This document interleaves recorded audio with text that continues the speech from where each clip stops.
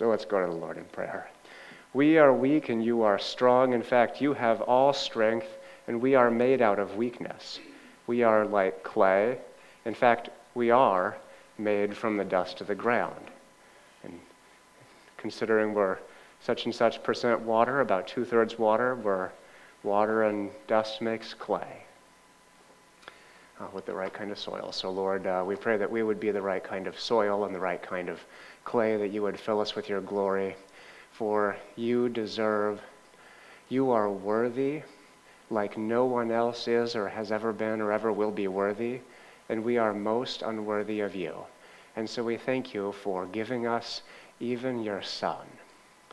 Please open our eyes to understand the Scriptures, open our ears to hear, open our minds to understand these Scriptures today.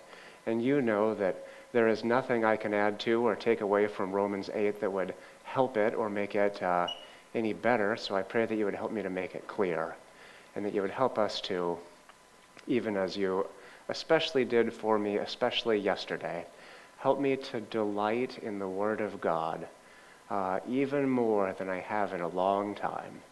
Pray over our church, Lord, that you would cause us to delight in your Word, and that every one of us would read Romans 8 this year and in future years and take great delight in thee. Amen. So, of course, with all those people praying for me, I was so filled with the Spirit and with joy yesterday and with confidence after feeling so incapable all week that by this morning I was driving to church and I could feel pride rising up in me, thinking, I've got this. And so thank you to Josiah for your message. That really helped me to get in the Spirit. So, this is week 1 out of, I think, 2 on Romans chapter 8. It's called Christ Condemned Sin in the Flesh. Romans 8, part 1. This week we'll talk about how we lose ourselves and find our identity together in Christ, and how he condemns our sin. And next week, we'll talk about how he suffered for us and the meaning of suffering in the Christian life, and how we are not alone, and how he went before us in greater suffering than we have or will experience, and how he fellowships with us in our suffering, and how in our suffering, we in fact are fellowshipping with him. So this week, the first of 2 of the great mysteries of the Christian life, sin. And next week, the second of 2 of the great mysteries in the Christian life, suffering, pain. We have to begin with a refresher in Romans chapter 7. Let's look at the definition of one thing first. The law. In Romans, when it talks about the law, it's not talking about like U.S. laws or, India laws or local laws. It's talking about the law, which is this, or commonly the first 5 books of the Bible, Genesis through Deuteronomy, are nicknamed the law.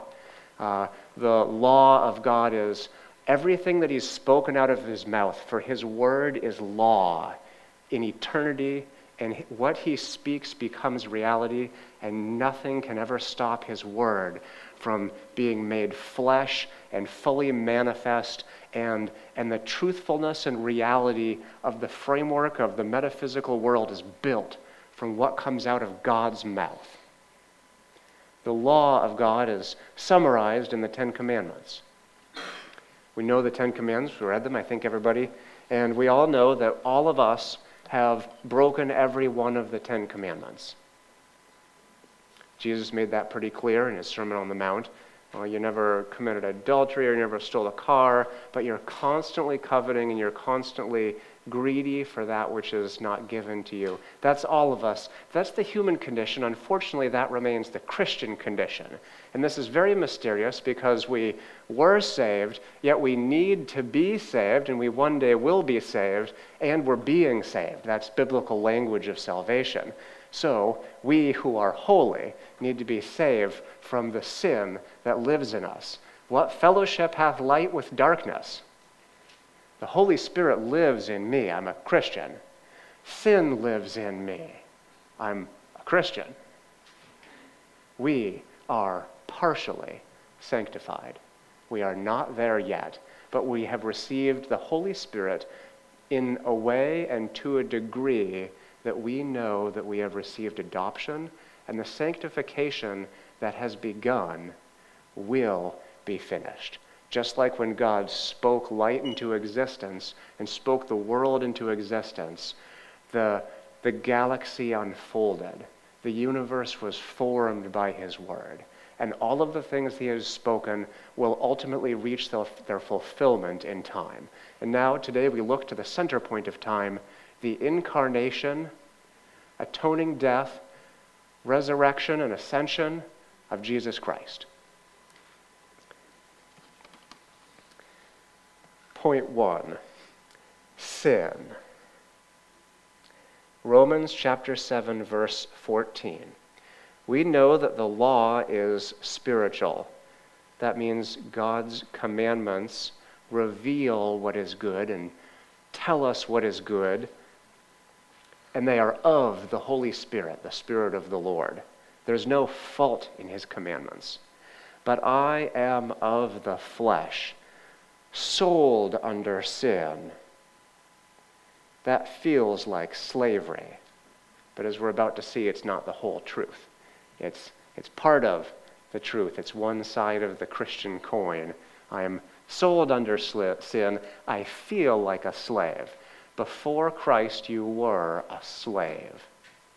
Now, we are no longer slaves because he has taken our sin and our shackles upon himself and broken them. I am of the flesh, sold under sin. So this is talking about Christians. For I do not understand my own actions. For I do not do what I want, but I do the very thing I hate. When the Apostle Paul wrote this, he who is this logical genius and brilliant writer, constructing one of the greatest logical arguments ever composed and written at the inspiration of the powerful Holy Spirit, the book of Romans, even he is able to analyze but not fully explain the mystery of sin that lives in the Christian. For I do not do what I want, but I do the very thing I hate. Can you feel that? I can. Now, if I do what I do not want, I agree with the law that it is good. Do you get it? I don't want to sin, so something in me really does say, this is bad, yet something in me wants to do it and in fact loves it, but is not wholly given over to it, yet I indulge in the sin that I hate. And that's what it's like being a Christian some part of the time. Or all the time, it's partly like that. So now, it is no longer I who do it, but sin that dwells within me. Brothers and sisters, the biblical view of sin is that I am not my sin. Hallelujah. For I know that nothing good dwells in me, that is, in my flesh. For I have the desire to do what is right, but not the ability to carry it out. For I do not do the good I want, but the evil I do not want is what I keep on doing. Now if I do what I do not want, it is no longer I who do it, but sin that dwells within me. Dwells means lives in and makes its home there. And this is one of the most terrifying and humbling things about being a Christian. The person who's not a Christian has all these layers of pride to cover up and mask the darkness within my soul, within the non-Christian soul. Once we come to Christ, over the years, for some of us, over long, slow, painful years, very gradually, the layers of pride come off, and we come into more reality about the sin that lives inside us. But the biblical view of sin is that I am not my sin. Turn to Galatians chapter 5. Galatians 5:17.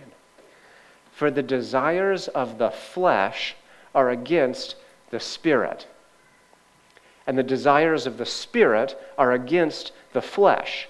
For these are opposed to each other to keep you from doing the things you want to do. But if you are led by the Spirit, you are not under law. So the flesh flesh means meat, carne, right? It's the body. There's nothing inherently sinful about my body. There's nothing about the natural or material world and the natural material part of our being that lives and is of this world that is bad inherently. Sin is in the world. Everything's tainted with sin, but there's nothing unholy about my hands or eyes in particular, unlike what some of the ancient Greeks believed. It's not like the spiritual world and spiritual things and the world of ideas and the human spirit are good but our bodies are sinful, and we don't look forward to dying so that we can be free of evil bodies, because what Jesus says is that it is out of the heart that come evil desires, greed, murder, adulteries, etc., right? So when Paul is talking about the flesh or the body and the body of sin in this text, he's talking about really what's in our heart that finds its expression through our bodies. You get it? So sin lives in my heart and is somewhat welcome there some of the time if you're a Christian. And the more led by the Holy Spirit who lives in my heart and in my body and has command and ownership over me, the more the Christian is led by the Spirit, the more we are functionally sanctified, but we've already been set free from the domination or the enslavement of sin. So all of the righteous laws of God are now able to be fulfilled in us who are only partially sanctified and still have this terrible, wretched flesh in us, right? So I find it to be a law or a principle that has power. I find it to be a law that when I want to do right, evil lies close at hand. For I delight in the law of God, in my inner being.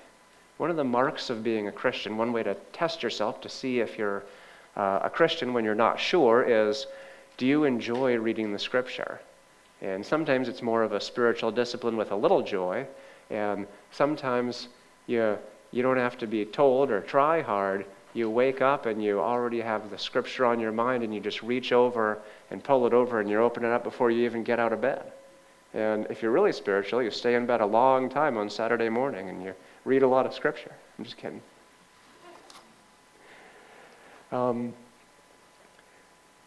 I delight in the law of God in my inner being. But I see in my members, these are members, arms, legs, the parts of my body, the flesh, that through which the sin that lives in my heart is expressed. I see in my members another law or another force, another principle, another motivation, waging war against the law of my mind. You see, Christ controls my mind. My mind, myself, as a Christian, belongs to him. I have an enemy that lives inside of me, but I belong to him. So this passage is for Christians, and that's what this means. I see in my members another law waging war against the law of my mind and making me captive to the law of sin that dwells in my members. Wretched man that I am, who will deliver me from this body of death? Thanks be to God, who in Christ always leads us in triumphal procession, and through us spreads the fragrance of the knowledge of him everywhere. Who will save me from this body of death? It's not a desperate cry. Paul knows the answer, and you know the answer. Thanks be to God through Jesus Christ our Lord. So then, I myself serve the law of God with my mind, but with my flesh I serve the law of sin. We are already liberated from the power of sin, but we are not yet free from the presence of sin. This is a deep conflict that every Christian finds in his life in Christ. Turn to Galatians 3:10.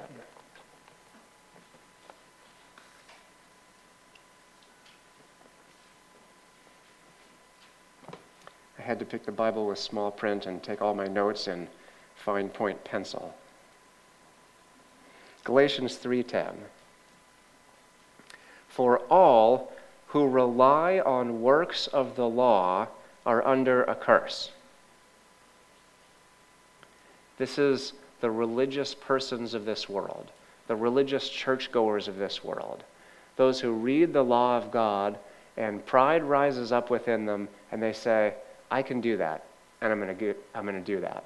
And instead of failing, like everyone does, at perfectly obeying God's law or measuring up to his standard, which is infinite perfection, and crying out to him and saying, I was so wrong, have mercy on me and help me, forgive me and empower me, mercy and grace. I need both of it. I need you. I need you to come and be an in-between between my heavenly Father and me. I need a mediator. That's the cry of every Christian's heart. But a lot of churchgoers never cry out in that painful, kind of shame-filled cry, help me, I'm naked. I can't cover myself. I tried to make some leaves and they withered.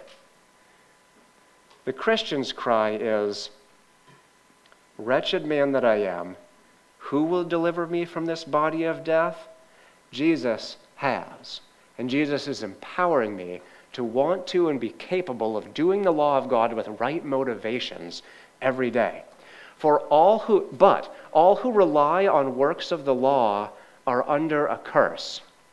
For it is written, cursed be everyone who does not abide by all things written in the book of the law and do them.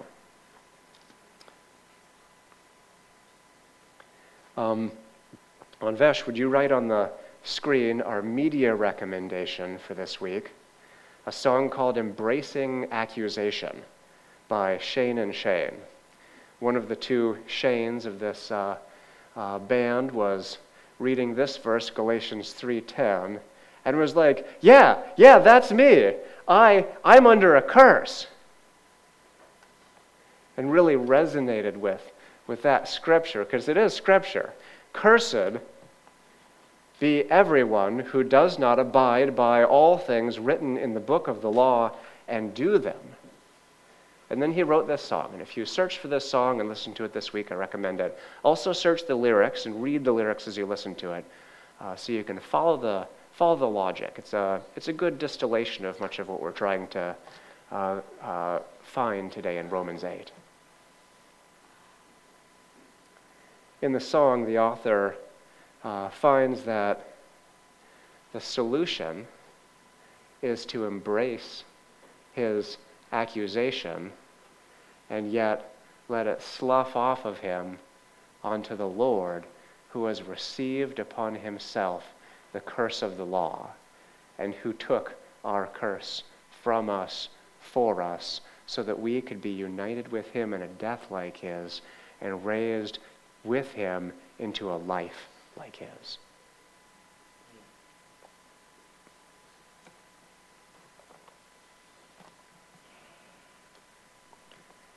Romans 8:1. There is therefore now no condemnation for those who are in Christ Jesus. There is therefore now no condemnation for those who are in Christ Jesus. This is not written to people who don't sin or to people who've never tried to not sin and found that they couldn't. It's for those who regularly struggle with sin. It's for Christians who repeatedly sin, even though we want to not sin, we find, kind of want to sin too. And sometimes that thing in us wins out over the holiness to which he has called and ordained that should come to pass in us and one day, eventually will, for his glory. There is therefore now no condemnation for those who are in Christ Jesus. Turn to Revelation 12:10.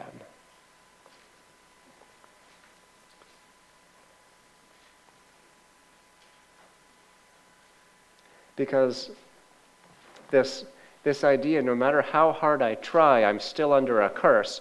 No matter how well I do, I still fail in this area. This thing of condemnation is like a banner over some people's lives. And if that's you today, hear this. Revelation 12:10.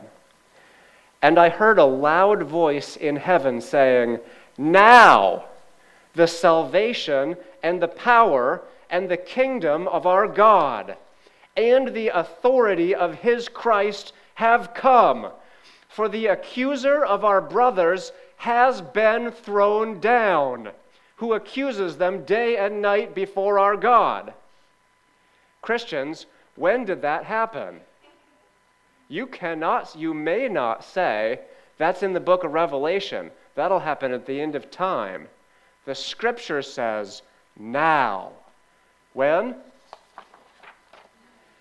Now, it's not a whippy, now. It's a loud voice in heaven saying, now the salvation and the power, that's empowerment. That's grace to overcome sin on a daily basis. Now the salvation and the power and the kingdom of our God and the authority of his Christ have come. For the accuser of our brothers has been thrown down, who accuses them day and night before our God. We used to be liable to the judgment of God, and in the courtroom of heaven, Satan, before we were in Christ and saved and delivered and rescued and ransomed by Christ's life, Satan could one day have accused us before God, and he could have been right. Now, Satan still accuses us every day, and he's not right. And the judge in the courtroom in heaven does not listen to him, because when the gavel falls, and I tell you it has fallen, God says, not guilty. That's justification. Romans 8:1, there's no condemnation. That's no condemnation, and it's justification. Not guilty. Sin, guilt for sin, future judgment you would have received for the sins you have committed in the body and the sinfulness you have inherited. We have inherited from Adam our father. We died with Christ. We're no longer children of Adam, though we are descended from him in the flesh. Now we are children of this new man, this Christ Jesus, and we were buried with him in baptism and raised to a life of justification, free from condemnation, and we're about to see adoption.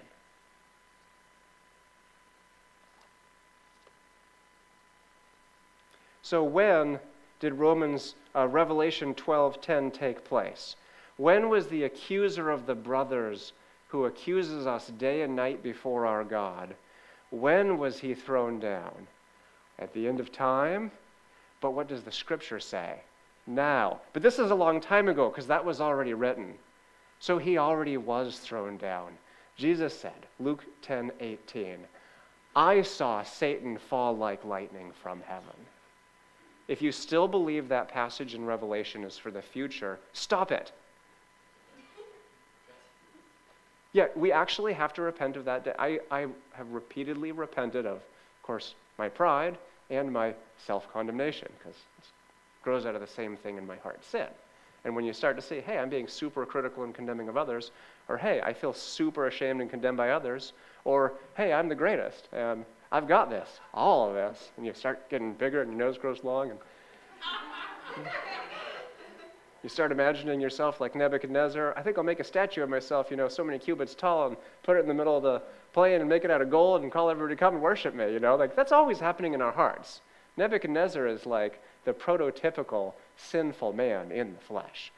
This passage in Romans 7:8 is for Christians who were totally in the flesh and totally hostile to God, and now still have a flesh but belong to God, and who struggle with sin. And every day that old man, that old thing in us, that darkness, that thing that used to have the ability to control us and keep all of us completely opposed to and hostile to God, but now still is hostile to God and lives in us, but ultimately will not have its way and is going to be stomped because the God of peace will soon crush Satan underneath your feet. And with him, death and all of the sin that lives in you now. Don't worry. So the mystery of the Christian life, there is sin that lives in me, which if you have any idea what sin is terrifying. If you ever watched some kind of awful crime show or, horror thing, the same thing that is like that darkness that all these bad criminals do, the same kind of thing, though maybe to a greater or lesser degree of expression through your body relative to theirs, lives in you. It is that bad. And you're a Christian. So if you've met a Christian who's had a fall from grace, that's your brother. That's your sister. And this is one of the mysteries of the Christian condition. There is sin.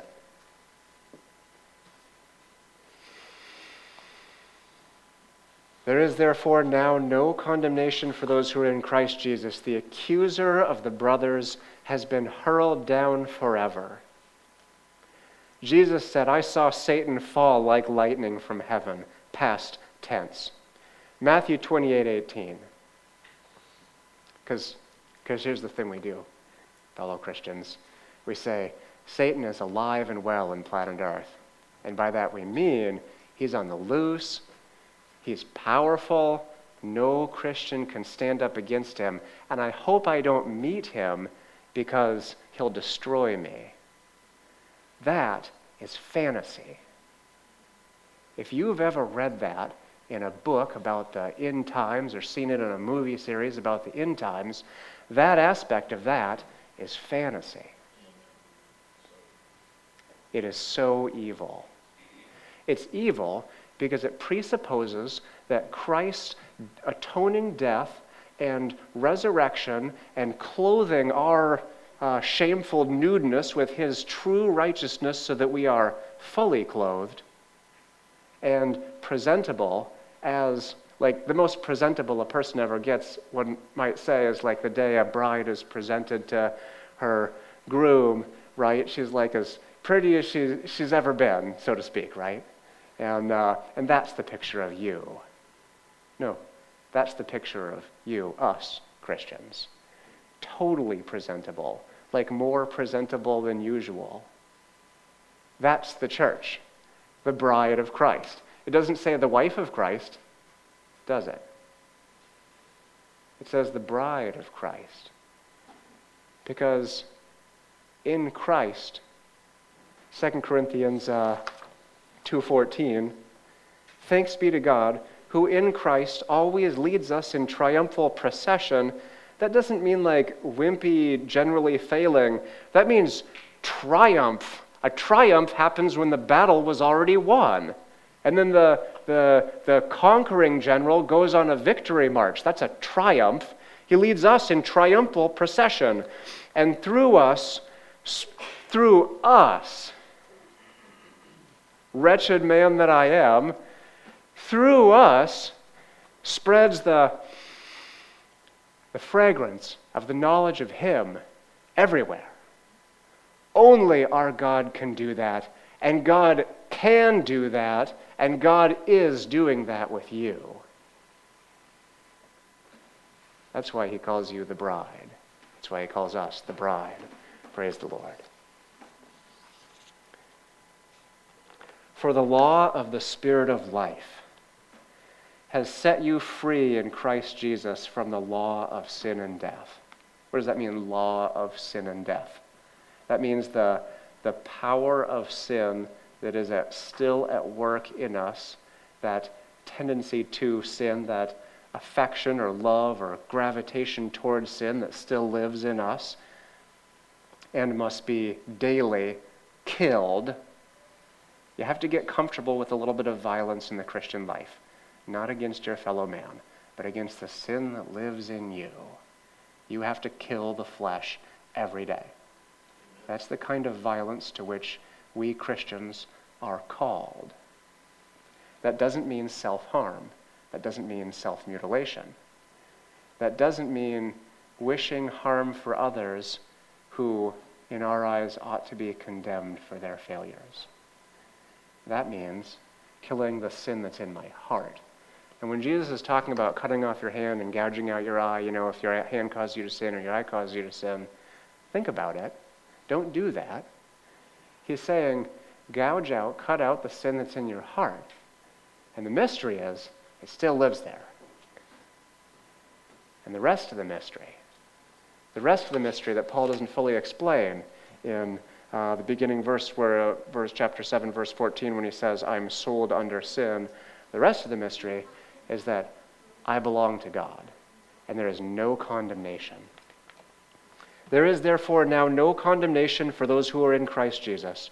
For the law of the Spirit of life, that's the power and controlling principle of this life-giving Spirit, has set you free in Christ Jesus from the law of sin and death.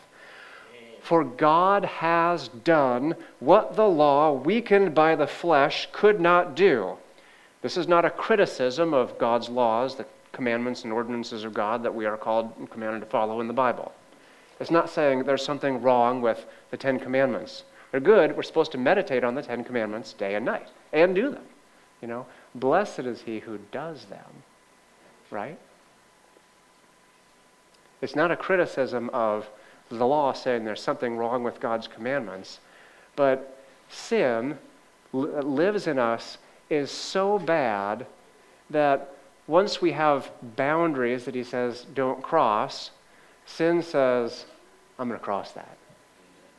That's how bad the sin that lives in me is, right? So that sin, that's what it means when it says so that sin might be shown to be utterly sinful or sinful beyond measure. Like when you get the measurement, the ruler, the line, don't cross this, do this and don't do this, and then I veer away from that and I cross over that line.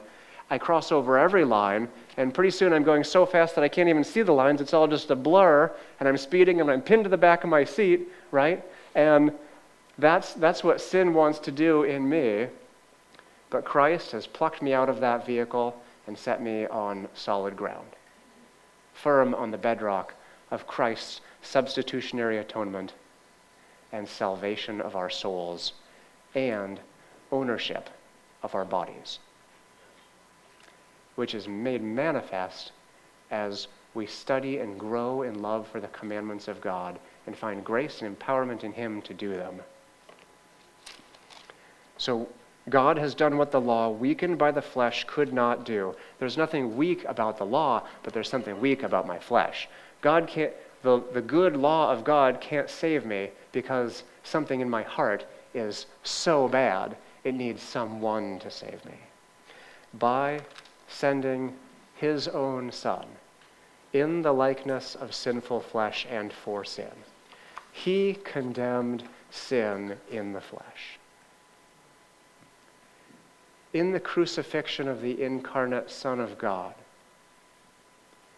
Jesus, who in every respect was tempted as we are, yet without sin. In the crucifixion of the incarnate or infleshed or embodied Son of God, all of sin's charges against us became invalid. That's what it means he condemned sin in the flesh. God became a man, spirit was united with flesh, yet without sin. Eternal God somehow figured out a way to become a man like every one of us. Every man, woman, and child in this room is a man, right? A human. God became a man, and in his flesh, in his body, he who knew no sin became sin for us, so that in him we might become the righteousness of God. Let's have the servers come forward to give communion at this time.